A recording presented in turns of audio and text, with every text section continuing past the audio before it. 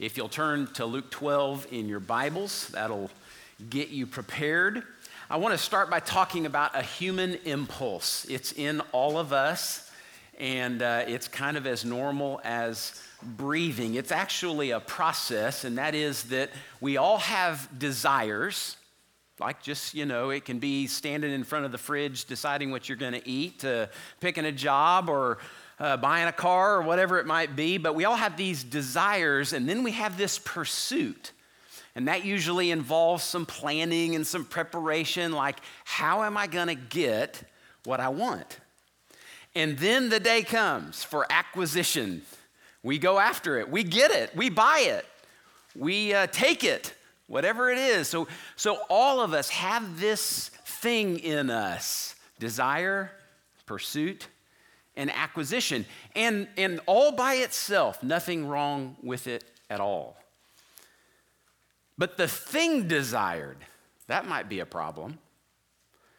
Or our motivation for having it, that could also be a problem, couldn't it? Or the means by which we get it. Like, all of that could be really wrong. And then all of a sudden, this very normal human impulse becomes very dangerous. The best illustration in the world, we actually talked about this in November, remember when we looked at Genesis 3, and I won't go over the whole story again, but here's Eve in front of a tree, and this serpent has been telling her things about that tree and about God and about her. And here's what she says. Think about this impulse.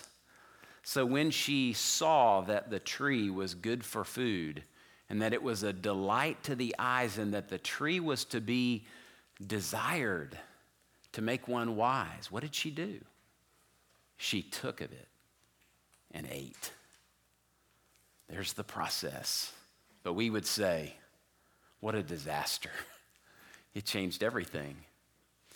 A little less dramatic, think about our kids. They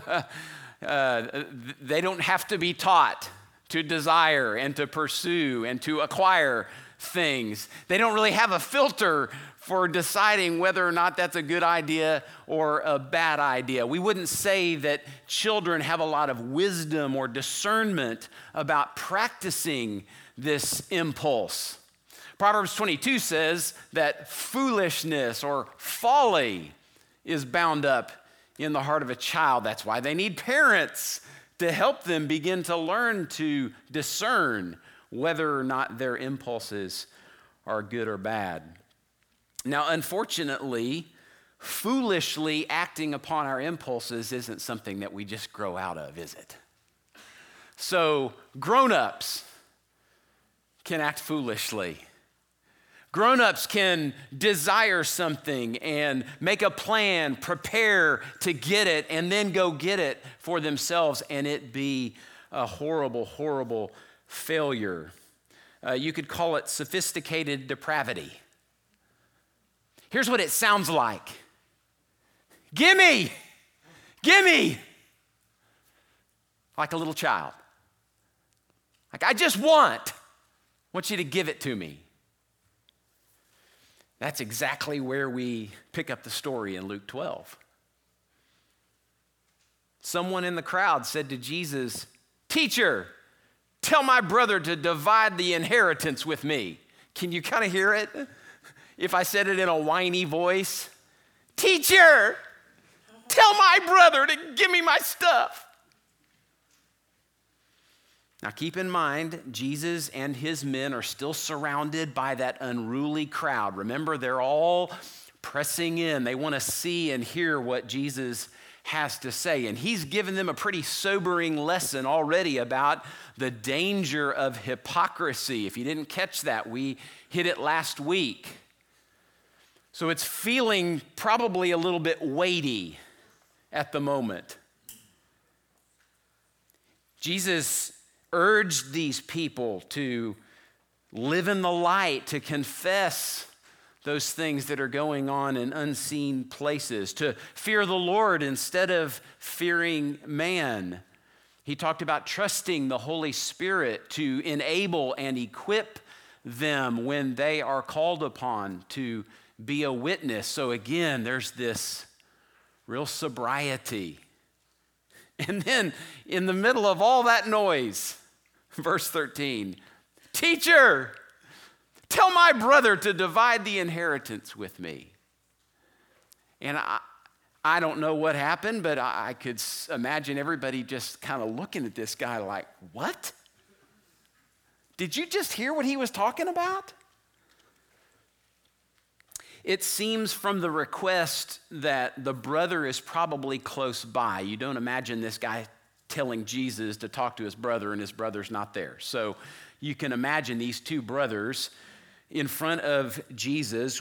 There's obviously a dispute over the inheritance, and this is probably the younger brother because he's not in the position of power. See, the older brother is the executor of the estate and in things like an inheritance. So probably the younger brother, and he's either dissatisfied with his portion, or maybe he actually got shortchanged. Maybe his big brother just said, you know what, sorry, man, I'm not going to give you what you're supposed to get.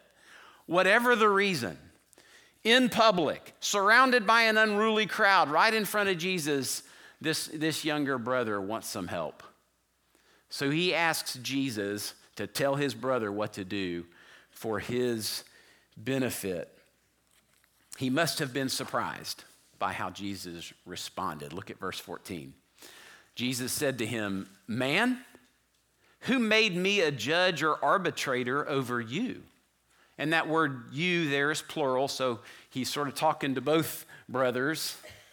And then he turns to the crowd, it seems, and he says, take care and be on guard against all covetousness, for one's life does not consist in the abundance of his possessions. I'm sure there is nothing about that younger brother expected. This isn't only a refusal by Jesus, it's actually a gracious but very direct rebuke. He doesn't go right at the guy, but it's very obvious to everybody. Something about what that guy just said got some correction. And so everybody's listening. Now, surely Jesus knows a little more about what's going on here than he lets on by what he says. That's kind of what Jesus does. And he just always kind of knows what people are thinking, what their motives are, all that stuff going on behind the scenes. But another threat surfaces in the mind of Christ, and he says, I'm going to go after that. This is a beautiful, teachable moment.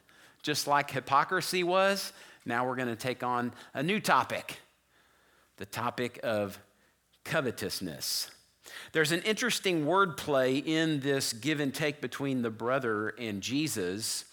The man asks Jesus to divide his inheritance. Do you see that? And then when Jesus responds, he says, man, who made me, who appointed me as judge or arbitrator over you? That word arbitrator literally means to divide. So it's sort of like Jesus is saying, you're asking me to divide your inheritance, and I didn't come to do that kind of stuff. I did come to divide, however. I am a divider. That is what I do. I just don't worry about things as small as an inheritance. Actually, later in this chapter, it's interesting, verse 51 through 53. Listen to what Jesus says about what he was appointed to do. Do you think that I have come to bring peace on earth? No, I tell you, but rather division. For from now on, in one house there will be 5 divided, 3 against 2 and 2 against 3. They will be divided, father against son and son against father, mother against daughter and daughter against mother, and mother-in-law against her daughter-in-law, and daughter-in-law against mother-in-law. See, Jesus is a polarizing figure.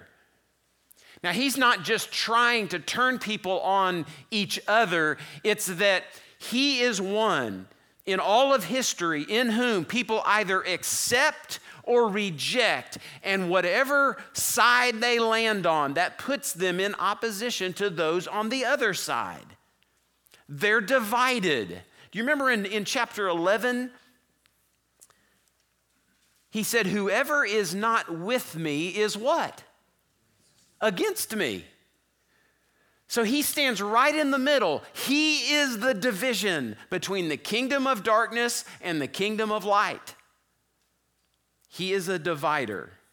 He just doesn't spend his time dividing inheritances, at least not earthly ones. So he refuses to divide this man's inheritance because he asks for too little, and all for the wrong reasons. He does get into this man's motive, although we don't know what that is quite yet. Now look at the warning that follows. This is a clue that there's something wrong. He says to everyone, take care and be on your guard against all covetousness. Now that word you can also translate as greed or avarice. This is certainly considered one of, like in church history, it was one of the 7 deadlies. You'll find it in a lot of lists, sin lists in our New Testament. You'll see this show up. It's literally a desire to have more. Now, all by itself, that might seem like, well, so we can't ever desire more of anything? Well, I don't know. Maybe you can decide by the end of this sermon. But that's what it means. It's specifically an inordinate desire for material things. It's an insatiable craving. This is what Jesus saw in the heart of that man who simply asked for him to divide his inheritance. But there's more to the story. Think about the context of where that request came. So this brother asks Jesus to divide his inheritance publicly. That would have been a gross humiliation to his older brother, perhaps even a humiliation for his whole family. He's talking to Jesus. This isn't just some Joe on the street. He's talking to Jesus, who he considers to be a rabbi, a teacher, he called him, who has authority, and he's telling the one in authority what to do. And then, if that weren't enough, he has totally disregarded every other person in the crowd. I mean, weren't we just talking about hypocrisy?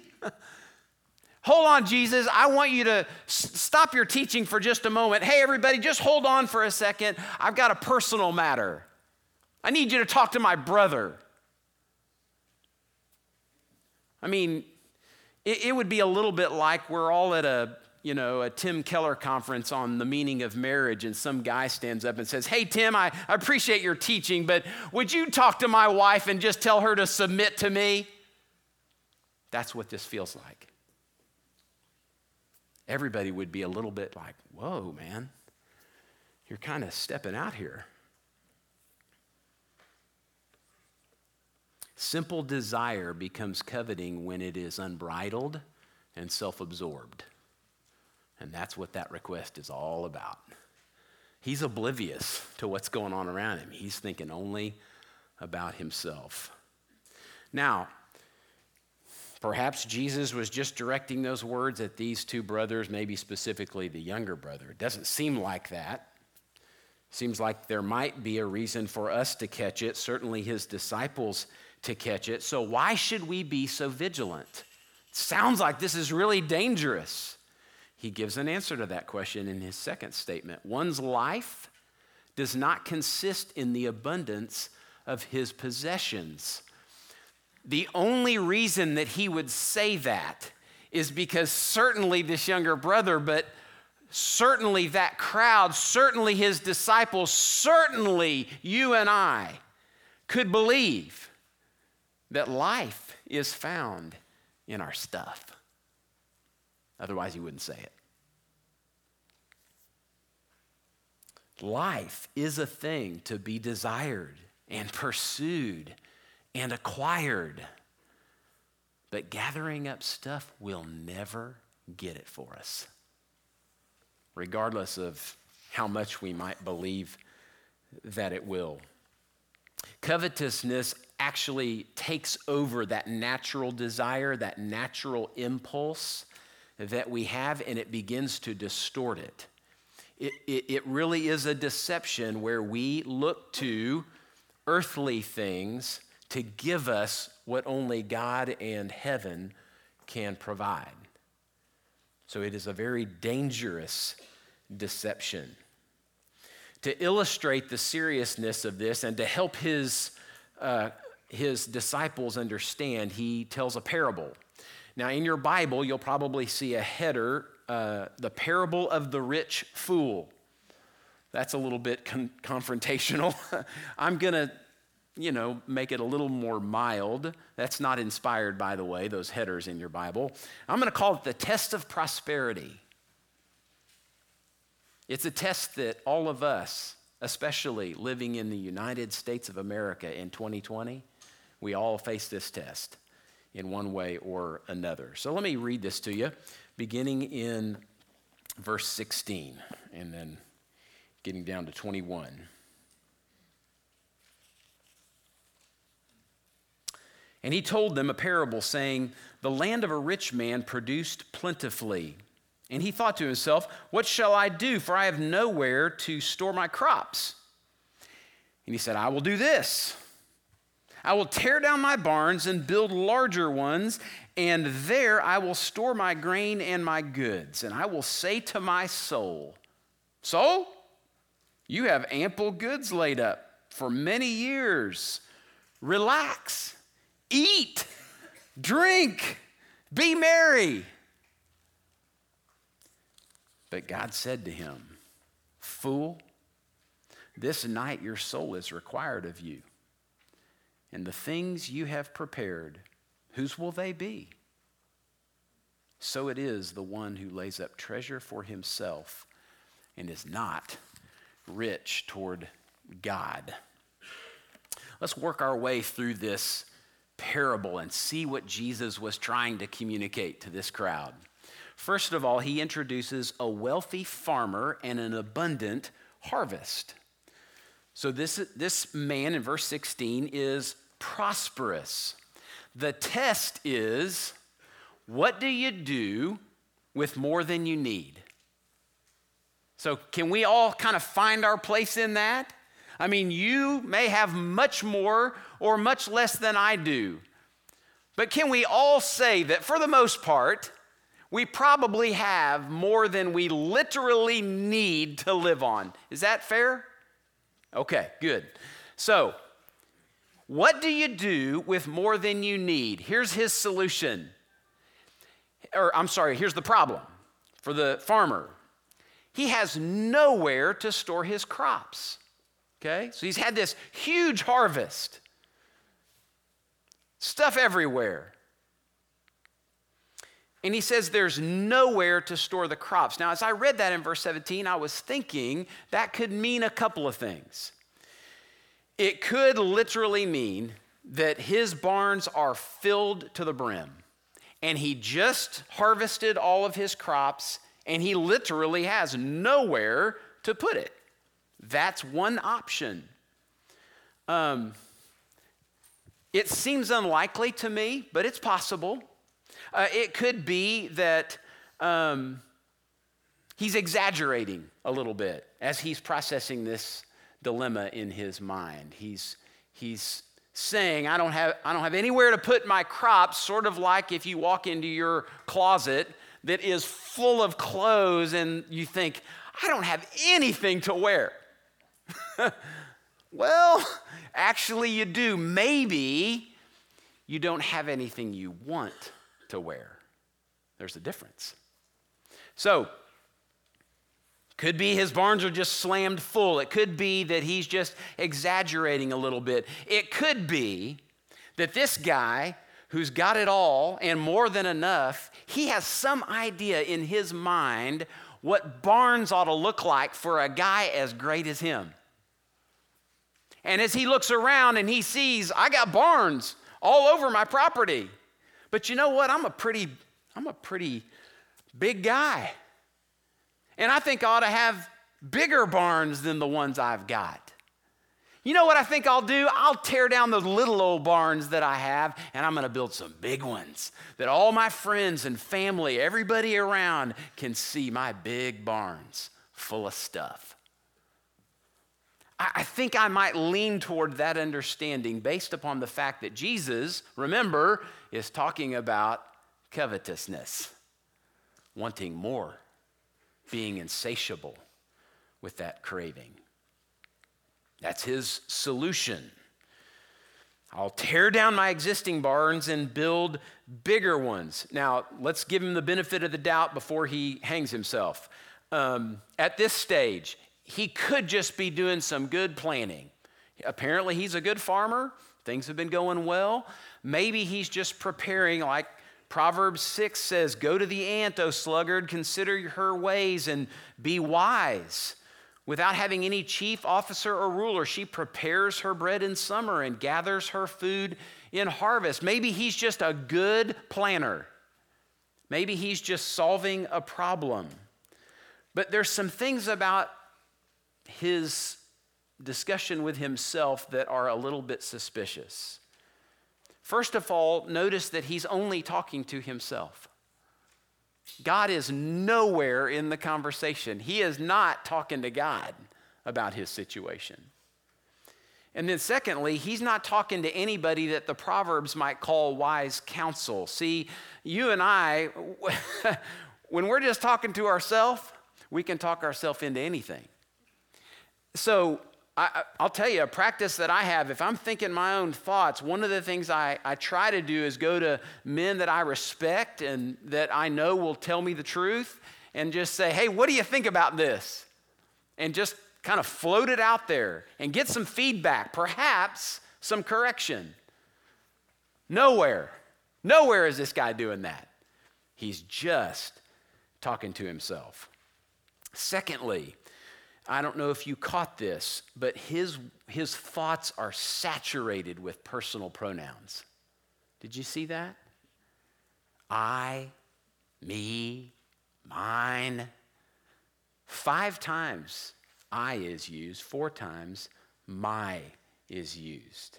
This man is completely absorbed with himself and his stuff. Jesus calls him rich, which is a reference to his earthly possessions. But who owns this man's stuff? Psalm 24:1. The earth is the Lord's, and the fullness thereof, and those who dwell therein. That kind of covers it all, doesn't it? Paul asks a question in 1 Corinthians 4:7. What do you have that you did not receive? Now think about that for a moment, okay? If I asked you that question, can you really think of something, if God owns it all, that you got on your own? That's what Paul's trying to do with the Corinthians. He's trying to say, listen, I know it seems like you got all this stuff for yourself. That's sort of how it looks on a human perspective. But if it's all God's, then it's all a gift. He gave it to you. You received it. You didn't deserve it. You didn't earn it. And though you worked and you got paid for your work, we're told that God even gives us the ability to work in order to earn money. So this man is completely unaware of the fact that he is a steward, not an owner. And perhaps Jesus is trying to say, hey, just for a second, remember, stewards answer to owners. So, we're in the parable, as you're thinking about your problem, all these crops and not enough barns, and as you're solving that problem and you're thinking, I'm just going to tear down all these barns and build newer ones and bigger ones, you might want to check with the owner, because you're going to answer to him. He's going to ask you, what did you do with what I gave you? Guys, that's a real day that's going to come for all of us. Everything that we have is the Lord's. Everything that we have has been given to us. And we will answer to God. I don't mean this, I'm not saying this to scare you. I'm just saying it's just a reality that a day's going to come and you and I will stand before the Lord and he's going to say, what did you do with what I gave you? And how are you and I going to answer that question? So back to the parable. Here's the why behind the what. So we do get to peer into this man's heart. His core reasons for building bigger barns is to devote himself to himself. He wants to relax, eat, drink, be merry. That's kind of the headline for hedonism. See, hedonism was a way of thinking that went all the way back to the Greeks, and it was this idea that all of life is really in two categories, pain and pleasure. And the whole object of life is to avoid pain and get as much pleasure as you can. So this guy, he's just thinking, if that's my goal in life, then I'm going to get rid of any pain that I might have, and I'm going to give myself as much pleasure as I can. And part of that might mean that a day comes, retirement, where I don't have to do anything at all, but just enjoy all that I have. All of my life will orbit around making myself happy. Now, back to the owner idea. Do you think that's what God wants us to do with our lives at any point? Or do you think he has a higher purpose for us, a higher aim? This man's life was plagued with an attitude of entitlement instead of one of gratitude. And so he's basically just looking to set himself up. And verse 20 tells us this is an epic fail. The rich farmer, blinded by his unbridled, self-absorbed craving for more, miscalculated horribly. He wagered everything on the premise that life, real life, could be found in his stuff. He believed that with all of his heart. And then the Lord came and he said, "Fool. Like you missed it 180 degrees. Life will never be found in your stuff. Nothing wrong with stuff. There's actually nothing wrong with enjoying some stuff. But if you think that's where life is found, you will be greatly disappointed." Jesus asks in Mark 8 to a different crowd, "What does it profit a man to gain the whole world, to have everything, and yet lose his own soul?" You see, when you put it in perspective, when you start to thinking on God's level instead of our earthly level, we begin to actually see things as they really are.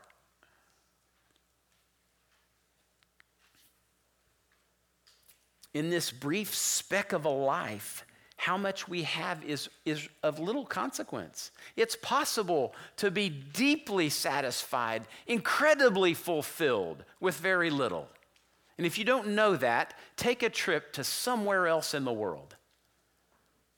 It's amazing to me. Every time a team comes back from Haiti or Uganda or wherever else, the thing that is always said, we were amazed at how much joy these poor people had. So it is possible. It's possible to be full of joy and yet have very little in terms of earthly possessions. Remember, one's life does not consist in the abundance of possessions. If we've ordered our lives around accumulation and self-indulgence, death will be nothing more than a tragic ending. Because we can't take anything with us.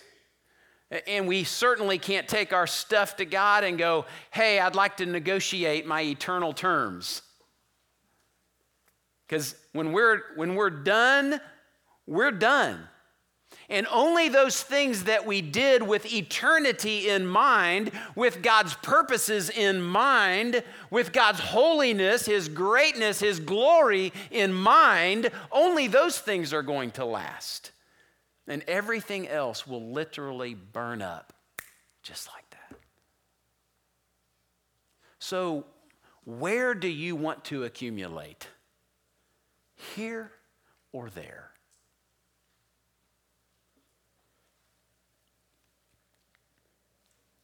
Jesus finishes his parable by saying, just like this man was certainly surprised, but came to a place where he couldn't do anything about it, so it is with the one who lays up treasure for himself and is not rich toward God. Now, if you're like me and I came to that phrase, I ask one question. How can I be rich toward God? Right? So here's some thoughts. Let me throw this out to you for consideration. First of all, let's just be real practical. Verse 21, being rich toward God is the opposite of laying up treasure for myself. So just look at your life. Just look at how you do what you do and what you do with what you have and put it to the test. Am I doing this primarily for me, or am I doing this with a much higher purpose in mind?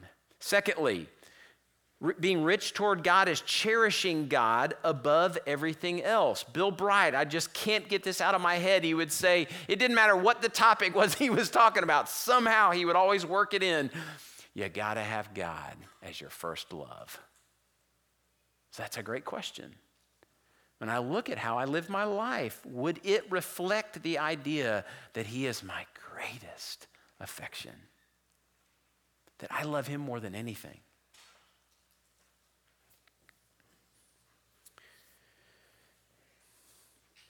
Being rich toward God is orienting your use of time, talents, and treasure around the fulfillment of God's redemptive plan. See, the way we need to make decisions is, does it make me more able or less able to contribute to the redemptive plan of God? That's a great way to make some decisions. Let me read some passages to you very quickly. And if we're thinking, so what today? Here's what I don't want you to do. Please don't leave today and just have this general idea, you know what, I ought to be rich toward God. And that's it. Because here's what I can promise you. Because of the dangers of deception, you won't change a thing. You'll just agree with the idea that I ought to be rich toward God. So I want to ask you today to think of something very specific, one thing that ought to change in your life and the way you live and the way you manage your stuff. One thing that you will change. You will say, God, by your grace, help me change this so that I am more aligned with your purposes than I am with my own purposes. Listen to these passages. 1 Timothy 6, 9 and 10. But those who desire to be rich fall into temptation, a great warning, into a snare, into many senseless and harmful desires, and plunge people into ruin and destruction. That's what the pursuit of riches will get you. For the love of money, not money, the love of money is a root of all kinds of evils. It is through this craving that some have wandered away from the faith and pierced themselves with many pangs. That's the caution. Then later in that same chapter, he says, as for the rich in this present age, charge them not to be haughty, nor to set their hopes on the uncertainty of riches, but on God, who richly provides us with everything to enjoy. So there's nothing wrong with enjoying what God has given us. It's just a matter of what are our priorities. They are to do good, to be rich in good works. Those good works are primarily for the benefit of the world around us. Be generous and ready to share, thus storing up treasure for themselves as a good foundation for the future, so that they may take hold of that which is truly life. One's life is not found in the abundance of your possessions. It is found in aligning us and our stuff with the purposes of God. Take a moment, ask the Lord, what is that one thing, just one thing, that you can adjust very practically to apply this truth to your life? Take a few moments if you would.